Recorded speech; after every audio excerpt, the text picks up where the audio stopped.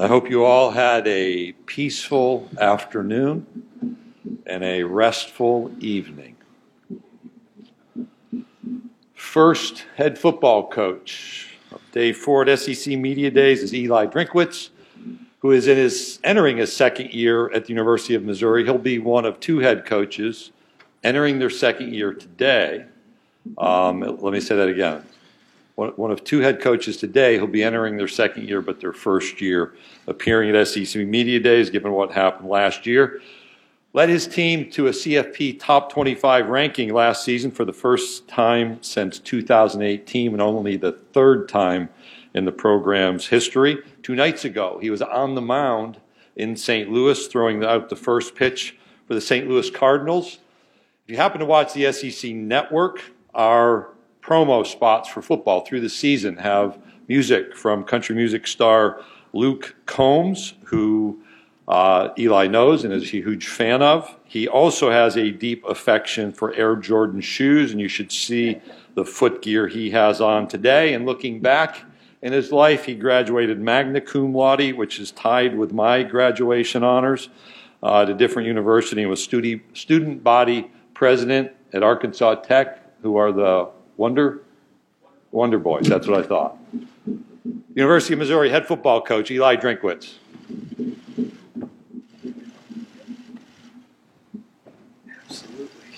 Absolutely. Well, appreciate everybody being here today. You get to find out which the sports writers are the toughest ones who can last to day 4. Obviously, there's a few empty seats here. Some guys just aren't cut out for life on the road and didn't have their pandemic legs underneath them. Would be remiss if I didn't start out by giving a shout out to Paul Feinbaum for his contract extension. Nobody tries to steal a show quite like Paul and start out SEC Media Days by leaking that news. So congrats to Paul on that. Hard-hitting questions coming out of yesterday. I think one of them was whether or not the horns down is going to be 15-yard penalty in the SEC in the future. So I asked Commissioner Sankey in the hallway, and he gave me a strong rebuttal by saying no comment. So we'll see where that goes. But excited about the opportunity to be here today and share with you about the energy of the Mizzou football program and what we're trying to build in the SEC moving forward. I really felt like last year we exceeded the expectations of many of the people in the room, but also many of the people within the state about what we could accomplish in such a challenging season. Last year we were able to win 5 conference games. We were able to beat the defending national champions. We were able to beat Kentucky for the first time in 5 years, able to win both of our trophy games and avenge a loss versus Vanderbilt. We had 5 players drafted. And so there was a lot of positive momentum to go into the offseason. We did a nice job in recruiting and continued to develop this program. But we didn't meet the standard of what we want to be moving forward. And so we are continually chasing that close the gap mentality. How do we close the gap amongst the upper echelon teams of the SEC? And it's going to be a process. It's not something that just happens overnight. I got to remind our fan base that Coach Smart and Coach Mullen have years of experience at their school, and we're trying to close that gap in a hurry, but we're not going to do it overnight. But we need our fan base to continue to re-engage with us and be excited about our program. We're very fired up about the opportunity that lies ahead. We return 8 starters on defense. We return 8 starters on the offensive side of the ball and 4 specialists. We got an opportunity to have a really strong line of scrimmage, which is one thing that we learned last year was needed in order to be successful in this league, and really look forward to returning an all-SEC player at the defensive end position with Trajan Jeffcoat. We were able to bring some guys back with that COVID year, and so the defensive line should be a strength for us on the defensive side of the ball. We added a new defensive coordinator in Steve Wilkes, a guy with tremendous NFL pedigree and experience and also coaching in college football, a coach who's just a tremendous leader of men and a motivator of players, and excited about the scheme that he's going to bring and the energy that he brings to the football field every day.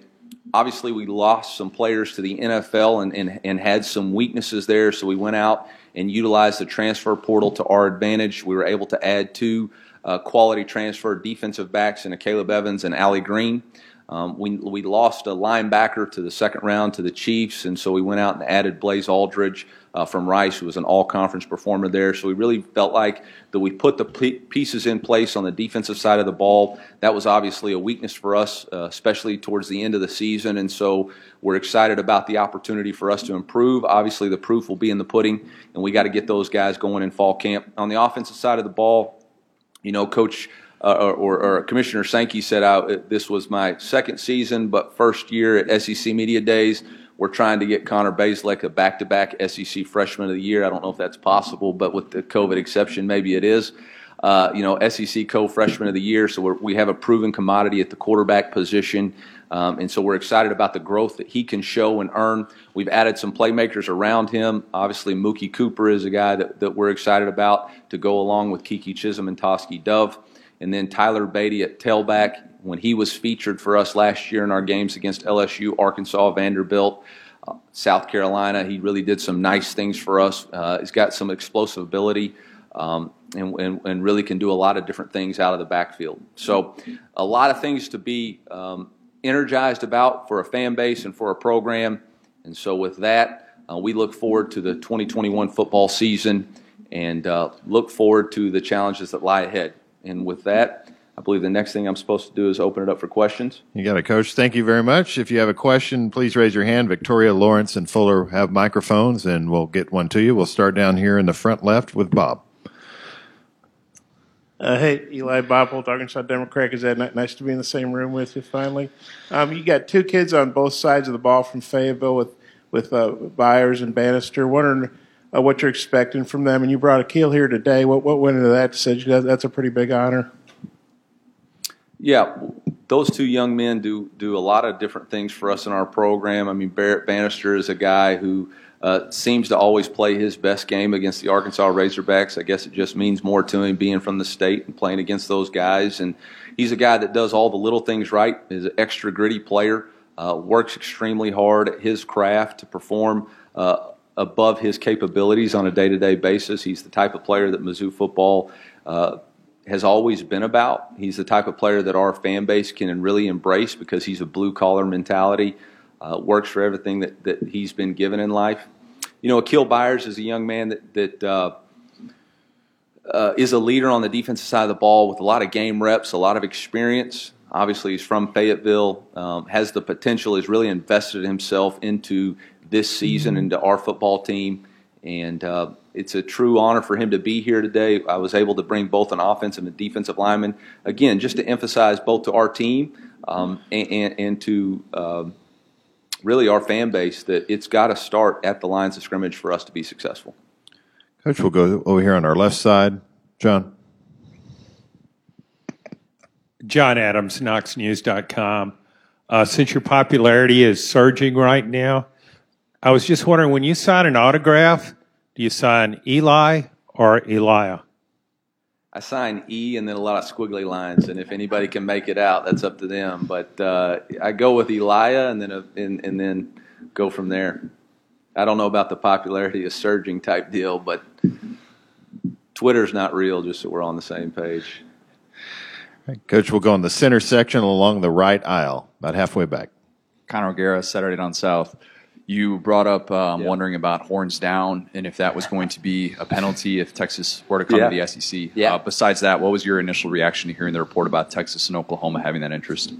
I've been trying to tell people everybody wants to play in the SEC, man. And if you can attract a couple of really good schools to come play, that's great. I immediately called my athletic director and Jim and told him that if the commissioner changes and adds 2 games to our schedule, I think we all understand that Mark Womack's going to put both Texas and OU on Mizzou's schedule moving forward. So we're ready for any challenge that is thrown at us. No, in all seriousness, control what you can control. That's all speculative. This is talking season, as a coach once phrased it, and speculative season, and it gives y'all a lot of things to do. But what we're worried about is converting third downs and scoring touchdowns. And they ain't on our schedule this year. And if the commissioner decides or our presidents decide that's what it'll be in the future, then hopefully Missouri employs me long enough to see that. Coach, we'll stay in the same section a couple rows ahead. Hey, Eli, Jordan Hill with Opelika Auburn News. I want to ask, what comes to mind when you think about the time you spent coaching with Brian Harsin, and what's sort of your expectations as far as what his approach is going to be at Auburn? I owe a tremendous amount of respect and debt to Coach Harsin and the opportunities that he gave me, and really a lot of the things that we do as a program are a direct result of the things that I learned from him and the way he implemented them at Arkansas State and Boise State. He's got a tremendous plan. The thing about Coach Harsin is he always has a plan for everything he does, and you're going to see that unfold at Auburn. I'm not up here to put undue expectations on anybody else. I think the Auburn fan base does that well enough by themselves. And so I got a job to do right here, and that's to coach and represent the University of Missouri. And all the best to Brian and his family. Coach, we'll go all the way to the back of the center section. Hey, Coach. Steve Moulton, WZZN, ESPN Radio in Huntsville, Alabama. Pretty well documented last year, but you mentioned your friendship with Gus Malzahn. Yeah. And was wondering if he had any advice for you about today, and how surprising was it to see what happened to Gus last year at Auburn? I don't think anything in this business catches you by surprise much anymore. So I don't necessarily know that I was caught by surprise. Disappointed for a mentor and a friend. His advice to me was to make sure I was really respectful to Bob, and he says hi, and then after that, don't pontificate. And then the last thing he said was, don't pick a fight with Kirk Herbstreit. So go from there. Coach, we'll go in the center section again, over here right in front of us. Hey, Coach, how you doing today? Gerard Hamilton, the Tuscaloosa News. Since joining the SEC, it doesn't seem like Mizzou really has a rivalry in the conference. If Oklahoma joins the SEC, would you be excited to kind of rekindle that rivalry? I kind of like the rivalry we got with Arkansas. I mean, I don't remember the last time they beat us, so I kind of like that one. And the Battle Line rivalry, I mean, it's pretty good for us. So, I think we'll just keep that one right now. That's a good one. Respect Sam and everything he's doing with that program. He's obviously doing a tremendous job. I'm from the state, and so that makes it a little bit more special and a little added incentive. So I'm not going to speculate about anything. Just because y'all don't think it's a rivalry doesn't mean it ain't a rivalry. It means a whole heck of a lot to my household, and I know it means a whole heck of a lot to Barrett Bannister's household, and I know we like having that trophy at the end of the game. So I think we'll keep the one that the commissioner set for us. Okay, we'll go in the center section again alongside the right aisle. Eliah, Corey Diaz with the Greenville News in South Carolina. When you reflect back on year one, what would you say are the most critical steps that you took as a first-year head coach? What were some of those challenges and most important lessons that you learned? And then, two, for the 4 new first-year head coaches in this league, what would you tell them is awaiting them in this league? I mean, I think the critical steps we took forward, obviously, in order to have a chance to win the SEC, you got to win your division first.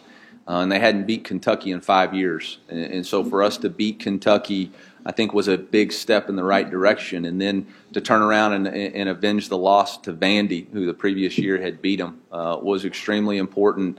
Hadn't won at South Carolina since, I think, 14. So to go on the road and win the Mayor's Cup, again, to win the East is extremely important. I'm not like a gray hair up here that has a lot of wisdom to be thrown out. I got a tough enough job keeping myself aligned. But I would just tell those new coaches to be who they are, and there's going to be a lot of challenges facing forward. Ignore the noise, stick to their plan, and whatever will be, will be. There's 8 new head coaches in the last 2 years, so it's not for the faint of heart. Be careful what you wish for. Coach, we're going to go over to our right-hand side on the near aisle, about 4 rows back. Hey, Eli, Adam Luck at Kentucky Sports Radio. Just elaborate on Kentucky, that kind of matchup a little more. You mentioned Chase in Florida, Georgia. Mark Stoops and them are doing the same thing. Yeah. And for them, the last few years before you got there, a big part of that was beating Missouri on a consistent basis. Yeah. Just how important is that kind of matchup with Kentucky yearly, and especially with being game 2 for both of you on the SEC opener? Whole lot of respect for Coach Stoops and the job that he's done at Kentucky. Probably the most consistent coach in our league outside of Coach Saban. Just have a lot of respect for who he is and how he runs his program. Absolutely going to be a tremendous challenge on the road. First time going to face that kind of crowd. Week 2 of the season, going to be a lot of unknowns. Obviously, they have a new offensive coordinator, so you're not going to have a whole lot of tape on what they're going to do. Going to be breaking in a new quarterback.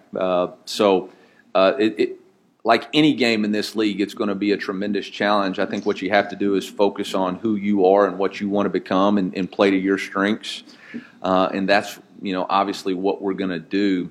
As far as Kentucky, I think we're all chasing to win the East. I don't know a team outside of Missouri that's played in the East besides Georgia and Florida since we've joined the league. So we're all working to get there. Those programs have had a little bit of advantage on us from a stability standpoint as far as Mizzou, and so is Kentucky. So we're working really hard to recruit at a level that gives us the ability to compete with those guys, working on a player development, way to compete with those guys, and look forward to a good matchup. And if you have questions, raise your hand. We'll go back here to the left-hand side. Hey, Coach. Matt Trent, WBRZ TV in Baton Rouge. I ran into Case on the elevator last night, and I asked him if he was ready for today, and his response was, hell yeah, we're going to bring that juice. I'm just kind of wondering if that's this newfound confidence that's running through the Missouri football program right now. Nah, that's just Case Cook, man. I mean, the dude sported a mullet half his life, so he's got a extreme confidence in who he is.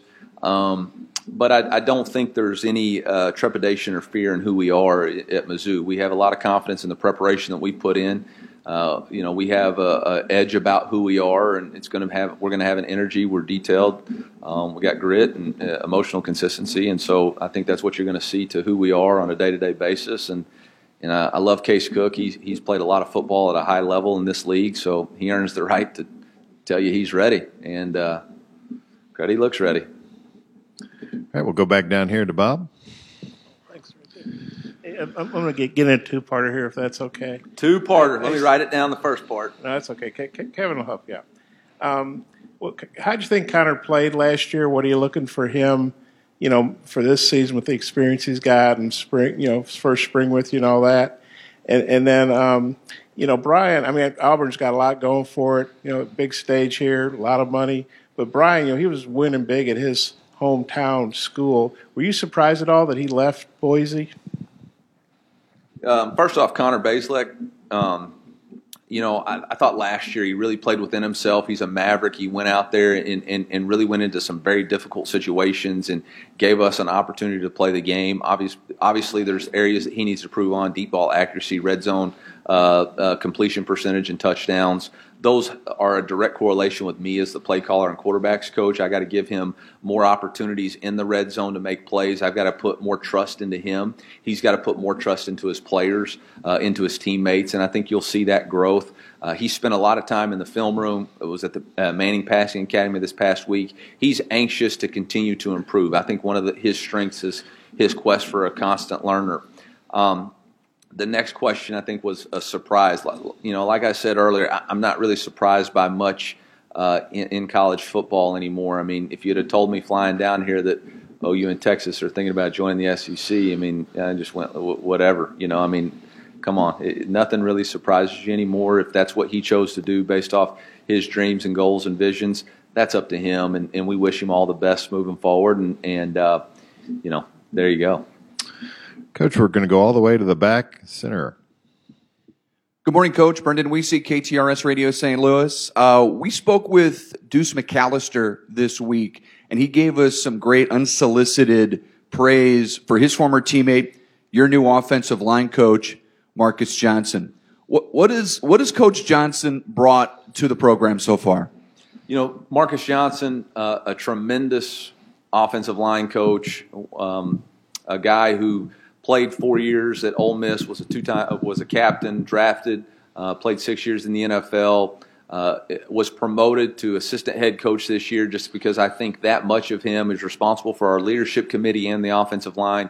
when we went into last season, didn't know what we would have as far as an offensive line, an area that appeared to be a weakness for us. And instead, it was a place of reliability. We knew what we were going to get each week. And Marcus gets the absolute best out of his players. There is really no gray area when you walk into his room. He's about business. He's about making sure that he's developing these young men on and off the football field. He loves his guys big, and he coaches them hard. And he's the quintessential offensive line coach in college football. And, man, we're fortunate to have him at the University of Missouri, and sure glad that him and his wife, Elania, and girls, London and Meraki, are here, and he's welcoming them. He's going to be having another baby coming up this year, and so we need to have a good season so I can get him a raise. Coach, appreciate your time. Thank you very much. Yeah, thank you. MIZ.